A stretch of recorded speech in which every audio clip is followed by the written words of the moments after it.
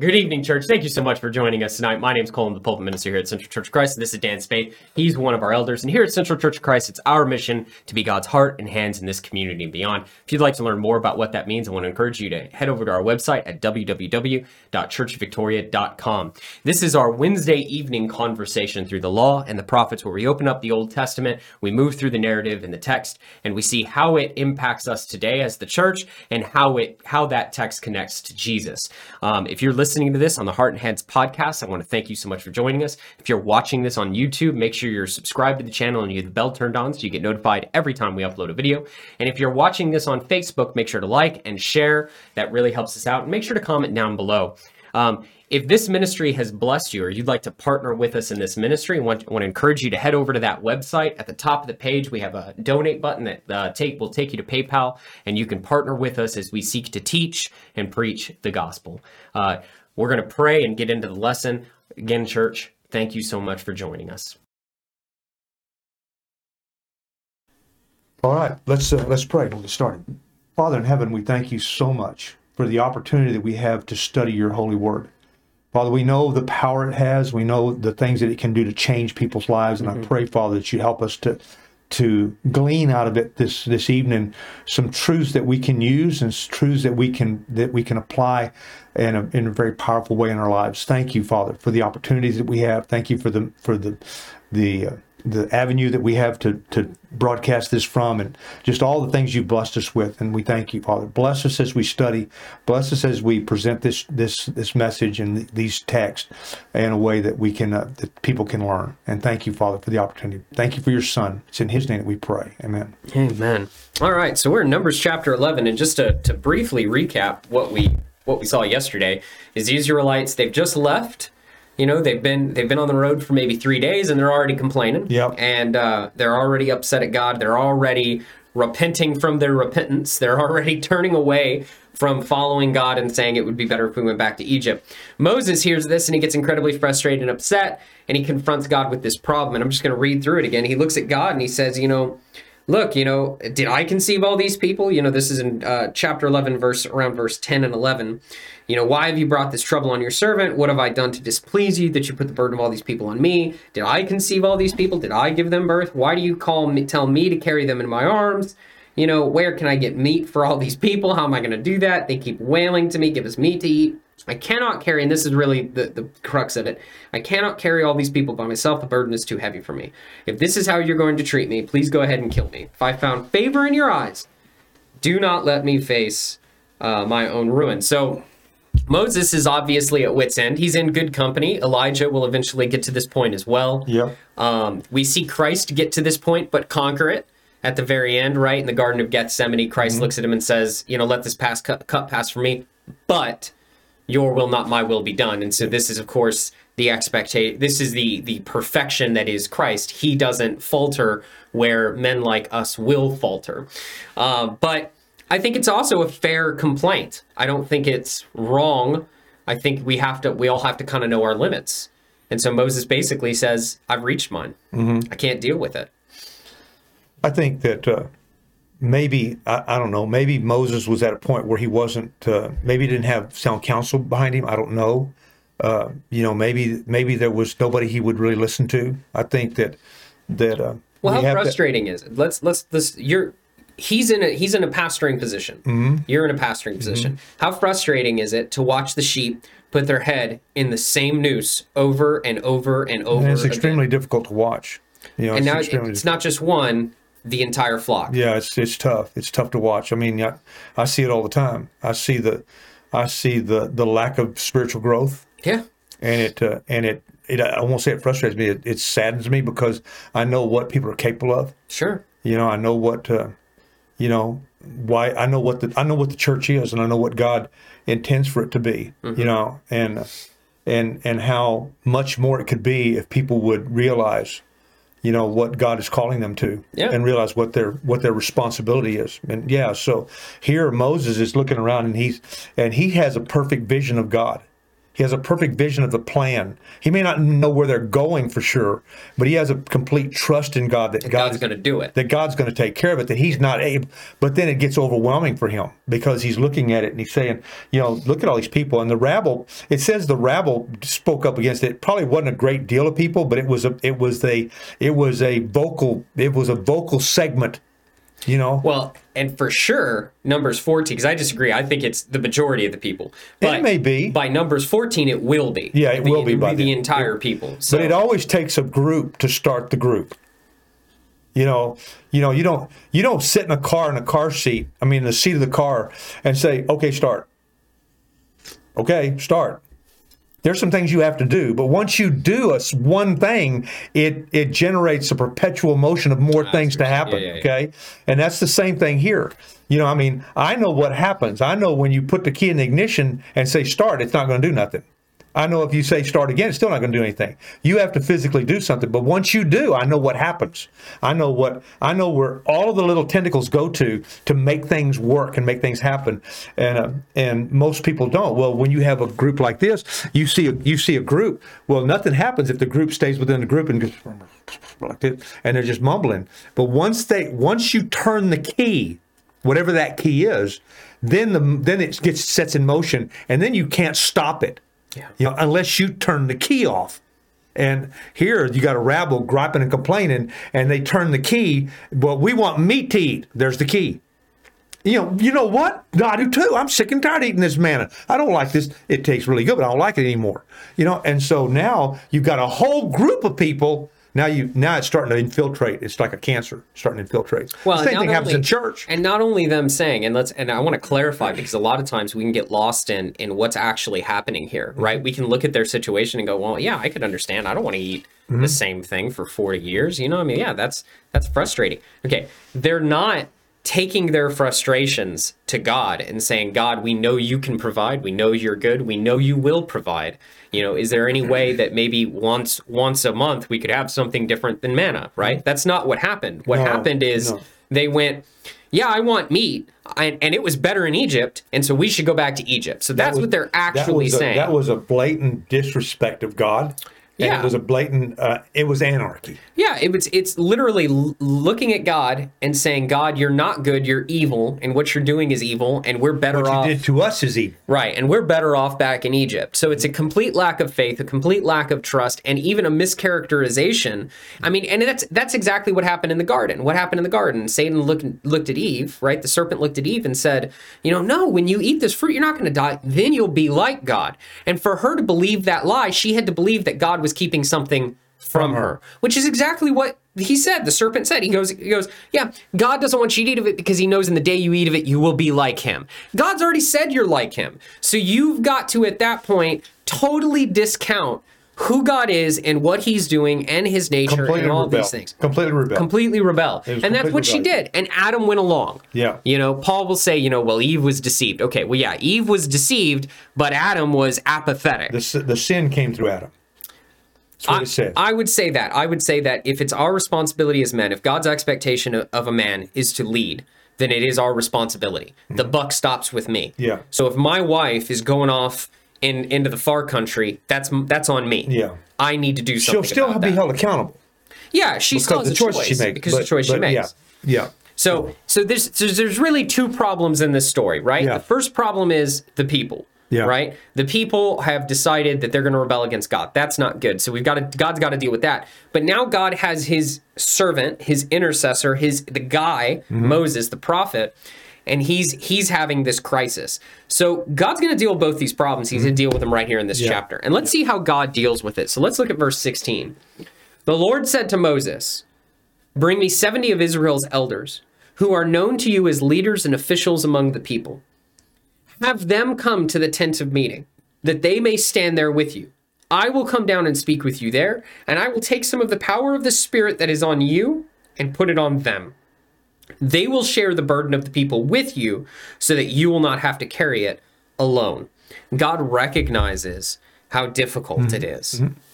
And he says, it's not good for you to do this alone. I'm going to create for you some people. I'm going to grab onto these people, and they're going to help you do it. One of the benefits that we've talked about and we've seen One of the things I love, sometimes I can be very non-traditional when it comes to churches of Christ, but one of the things I absolutely love is the emphasis on a plurality of elders. It is good to have multiple elders. And it's good because exactly what we talked about earlier, the job of shepherding the flock of God can be difficult. It can be so depressing. It can be so, imagine if you were by yourself doing this job. No, you couldn't do it. It'd be horrible. No, you couldn't do it. It'd be horrible. Yeah. That's why you never see evidence of it in the New Testament. It's always a plural. It's it's always a group. It's always a group. And it's like that way in the first. It's like that way in the second, up until about the 3rd century. You start seeing churches in the 3rd century elevate one man. Start elevating one man. You do start to see that very early, but up until that point, it's very clear that it was a plurality. The bishops or the elders, the pastors, they were. And understand that word bishop is one of the words that's translated. Yeah, it's all the same word. It's all the same. Pastors, bishops, shepherds, elders, they were all the same. It's all referring to the same group of men. Same group of different words, but referring to that with different descriptive terminology of who they are. What they do. But there's a scripture here, we've read it before. It's in Romans chapter 15 and verse 4. And it says, and Leo put it up there for you. It says, "For everything was written in the past was written to teach us, so that through the endurance that taught in the scriptures and the encouragement they provide, we might have hope." So I look at this, and I was thinking about this yesterday. I thought, do we do enough to tell the audience, what are you going to learn from this? What are you learning from this? When you feel rebellious, God's a big boy. He can handle it. But it'll get to a point when he won't put up with it anymore. He's going to do that here. But when you're struggling under the weight of being a mom or being a dad or being a leader of any kind in your job, you get to God and you say, "God, I can't do this by myself. I don't know how to fix it. I know you do. Can you fix this for me?" And God always will show up to help his people. When will you not show up to help your children? Okay. When will we have, I'm a grandparent and Paul and Delissa need us for something for next week. And we're gonna have Mason at our house for a couple of days. We're gonna take him to his things that he does, and because Delissa's coming and going. And I said, "Man, just bring him Monday and leave him and pick him up Tuesday evening." It's fine. But we have we're gonna show up. God's better at this than we are. Definitely is better. What's he trying to teach me here? Moses is struggling. He's struggling under the weight of leadership. He's struggling under the weight of the negativity. He's struggling. They can't get their hands on God. So who do you think they're going to try to get their hands on? If it goes south, who are they going to try to get their hands on? It doesn't say that here. But it wouldn't surprise me that Moses looked at it and said, they could try to get their hands on me. Well, really what we see is two different approaches, right? It's the same problem, right? There's an obstacle in your path. The people chose rebellion. The people chose not to trust that God is good. They chose not to believe him. They chose to doubt him. They chose to turn away from him, right? God, I don't like your way. Your way is difficult. And I'm not going to come to you and put it before you that I'm struggling with your way. I'm just going to say I don't like it, and I'm done, and I'm going to do things my way. And that's essentially what they're doing. Yes. Moses is doing it the other way. It's also a problem. Moses' problem, he has a problem, he has an issue, and what does he do? Just like Abraham, he goes to God with it. And he says, "God, I'm sucking wind here. I'm struggling. I'm getting kicked in the teeth. I need help." Why? Because Moses trusts that God is good. So really, what it really boils down to is, do you actually believe that God is good? And for the people, they don't. They don't. If you believe God is good, you're going to go to him with your concerns and your problems and your complaints. If you don't believe God is good, you're going to rebel and try to do things your own way. That's really what it boils down to. And we see both of these examples right here in this text. Think about Abraham. Yeah. Abraham doesn't have a child. He doesn't have an heir. And he puts that before God. Yeah. And he says, I don't have an heir. Let Ishmael live before you. He doesn't go run around God and say, well, I'm not going to circumcise and I'm not going to do this. I'm not going to do that in Genesis 17. What he says is, no, God, you have said that I'm going to have an heir. That has not happened yet. So let Ishmael live before you. And God says, no, we're going to do it this way. And what does Abraham do?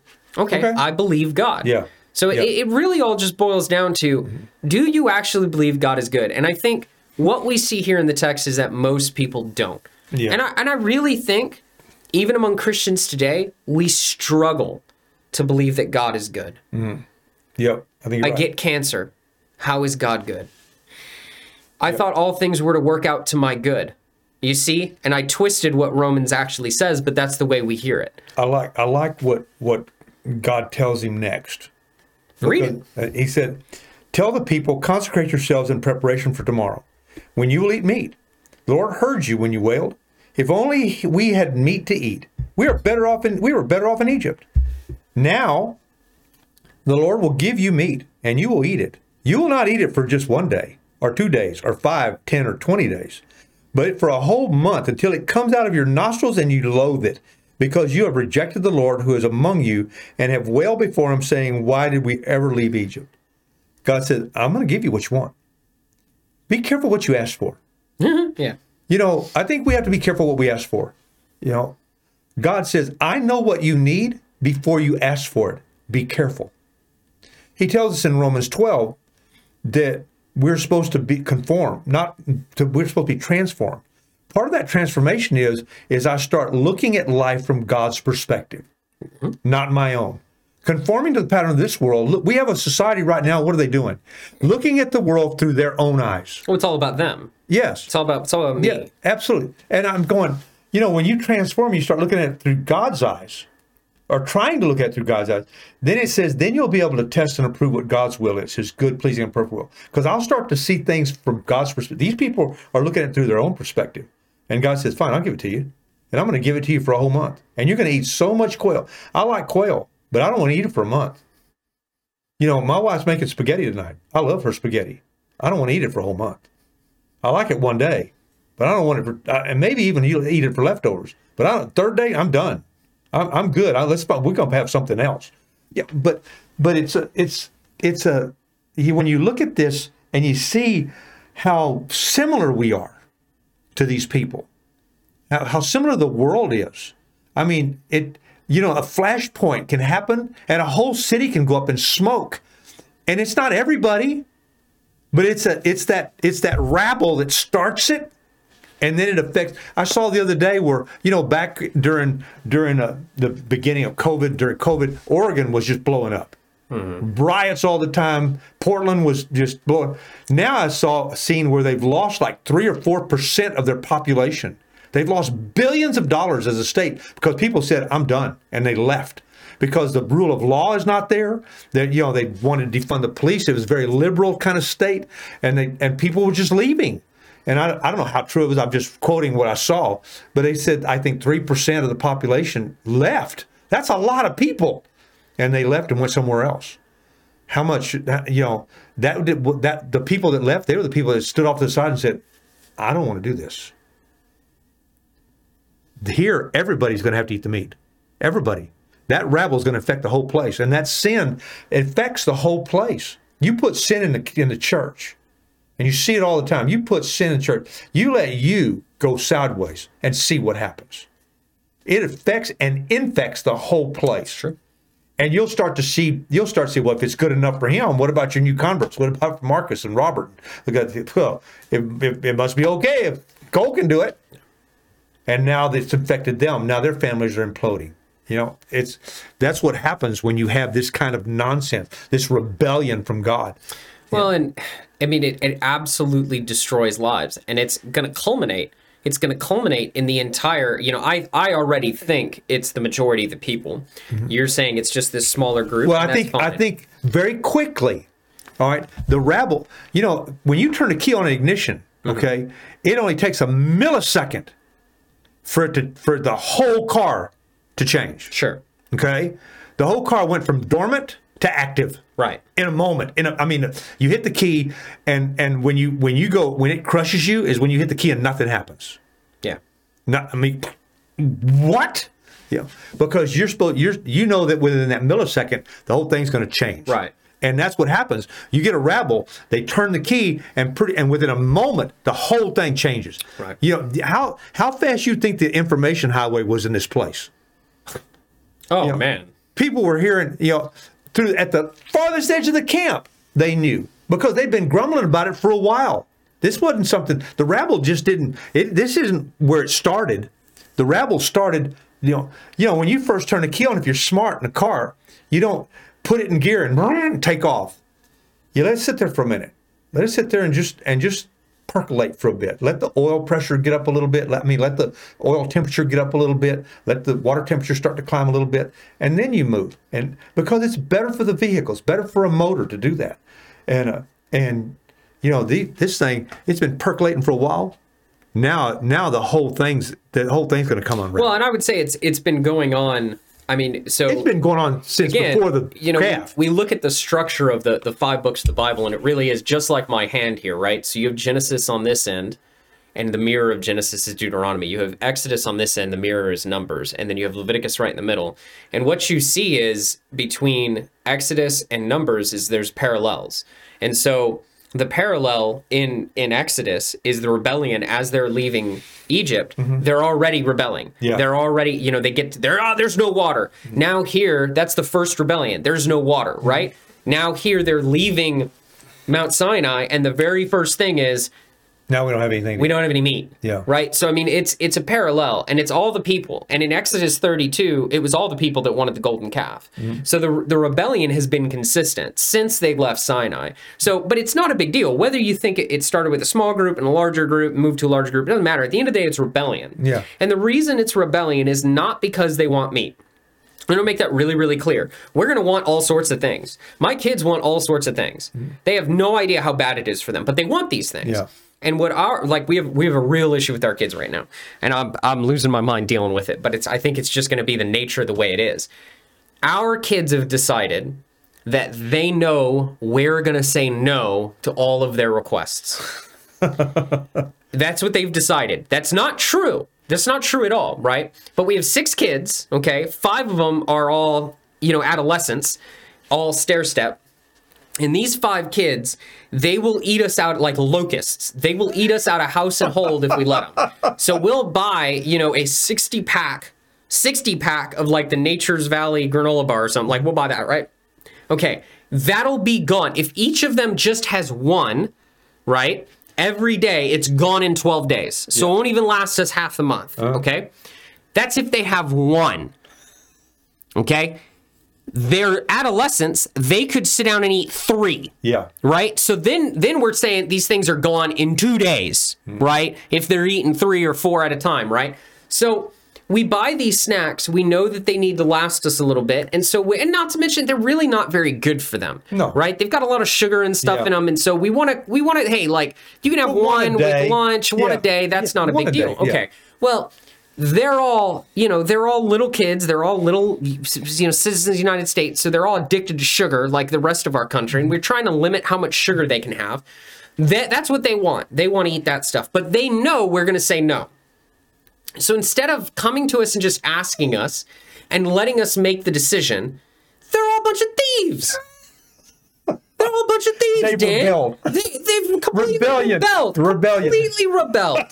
And they scheme, and then they'll send the one they think that will get in less trouble to raid the pantry and bring the rest of it to them, And then we find rappers in their rooms, right? And this anarchy is going on in my house, and I'm losing my mind. And we'll catch them in the act, and we'll look at them and we'll say, "Why didn't you just ask?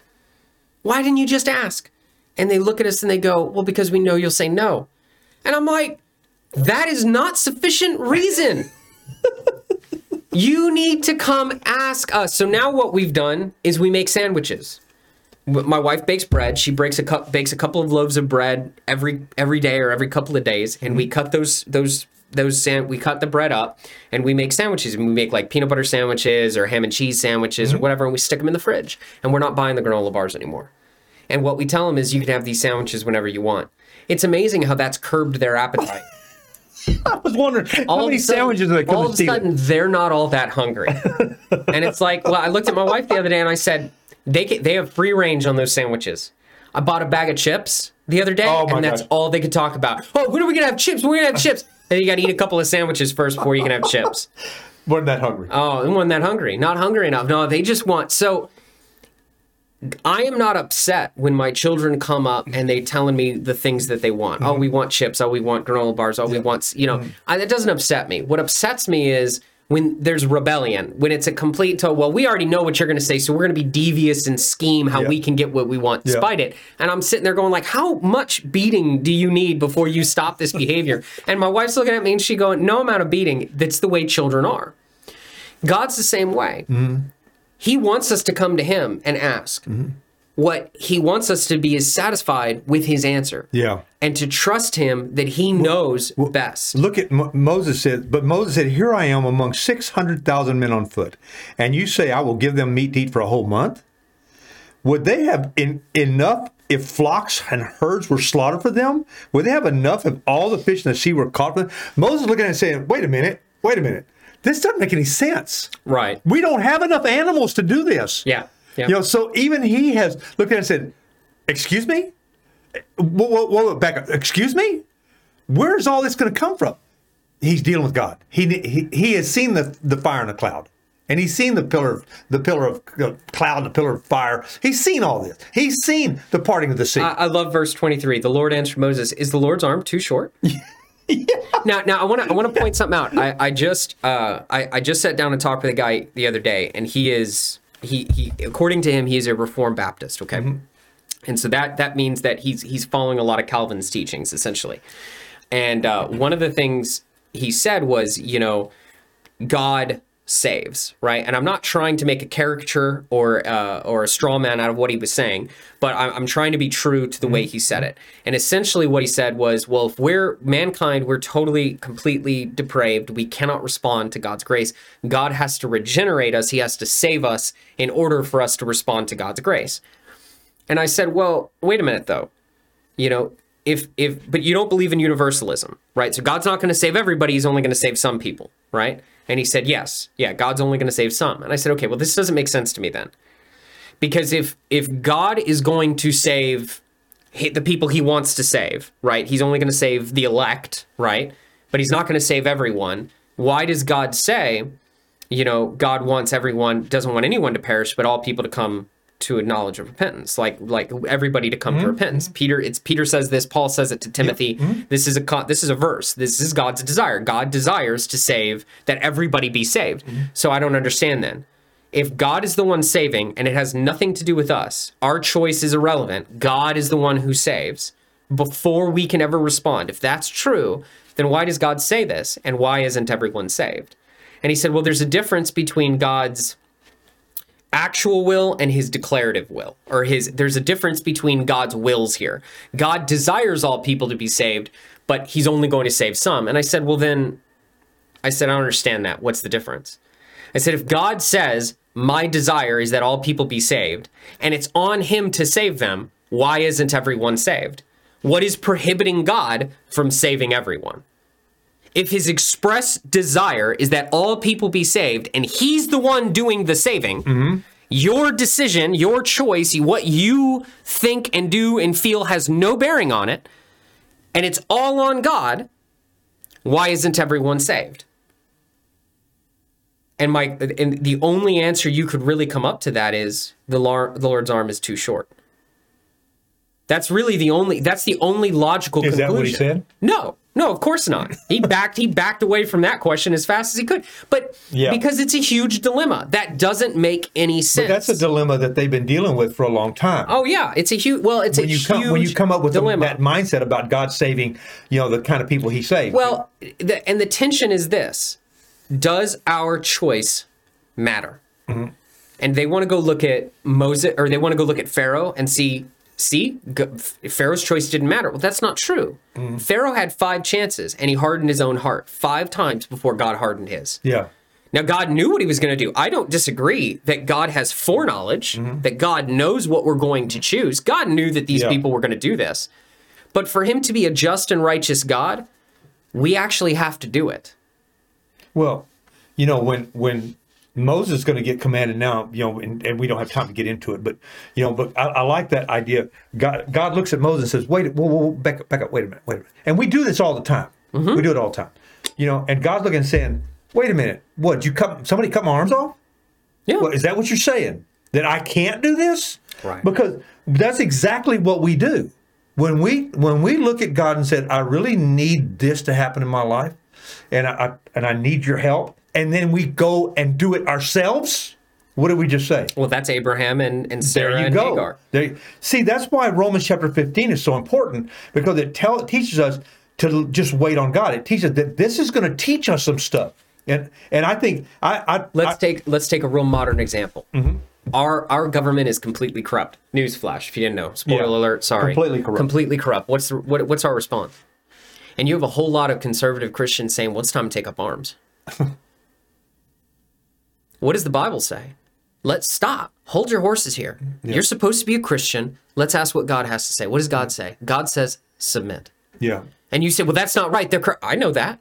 I know that. Mm-hmm. I get that. They are corrupt. And we know when it's time to not submit, right? We have examples of Peter before the Sanhedrin. We have examples of the midwives in Exodus. We know that when the government turns to us and says, hey, it's time for you to kill your fellow citizens, it's time for you to do this, or it's time for you to do this evil, we'll say wicked no. thing, we know that that's the time for us to go, No, we're not going to do that. But when is it time? When is it appropriate? Like when the government says it's okay to kill children, and then they say it's okay to do it this way, it's okay to do this, and you can do it this much time frame and all this, and as Christians, we say no. No, not only no, but I'm not going to participate in this. I'm not going to participate. I'm not going to participate in this. No. So at what point is it appropriate for a Christian to take up arms against his government? Let me help you out with that. Never. Never. Why? Until that government commands you to sin. No, it's not appropriate ever. If they command you to sin, you say no. You run away. That's what I'm saying. But there will come a point when what happens. I see what you're saying. Okay, I got it. I was going down a different track. I see what you're saying. Yeah. There comes a time where we no longer submit. But that doesn't mean that it's appropriate for us to take up arms against the government. No. It is never Because appropriate. Romans 13 says that God's put them in place. Never. And here's the thing. When he's saying that about a government that is evil and wicked, he's saying that about a government that is holy. I mean, we're talking about the Roman government in the first century. You want to talk about corruption? They were Holy moly. They were killing their own citizens, man. What is the response of the church? But here's the thing. If we don't understand that if we haven't learned these lessons here, if we haven't learned to wait on God, if we haven't learned to be patient, if we haven't learned what our role is and what God's role is, that we can trust him, that doesn't mean that we're not going to suffer. We're going to suffer, church. Yeah. Something we've been talking about. In fact, we're going to talk about it again, but by the time this comes out, well, I've already done that. But, go watch our Sunday morning thing, because we're talking about suffering. I said, because Paul tells Timothy, don't be ashamed. Don't be ashamed to spread the gospel. You're going to have to suffer. I'm suffering. He said, you're going to have to suffer. And my question was, why does God allow Christians, his people, to suffer? Why does he allow that to happen? And we're going to start looking at some scriptures this next Sunday, why, and we all understand it's for our growth, it's for our maturity, that kind of stuff. But we're going to look at the scriptures for it. Well, it's because God doesn't want anyone to perish. Yeah. And if he takes us out of the world, what witnesses does he have? Yeah. All right. Well, we're going to stop there because now we've got, God said, my arm's not too short. Is my arm too short? And he said, and Moses is going to take it to the people, and we'll pick it up there next week. Amen. All right, let's pray. Father in heaven, thank you so much for the opportunity we have to study together. I pray that you find people to watch this, and find people that really need to be encouraged this way, and then help to touch their heart, Father, so that the teaching from this context can really touch them. Father, we thank you for the opportunities again. We thank you, Father, for loving us, and we thank you so much for your Son. It's in his name that we pray. Amen. Amen.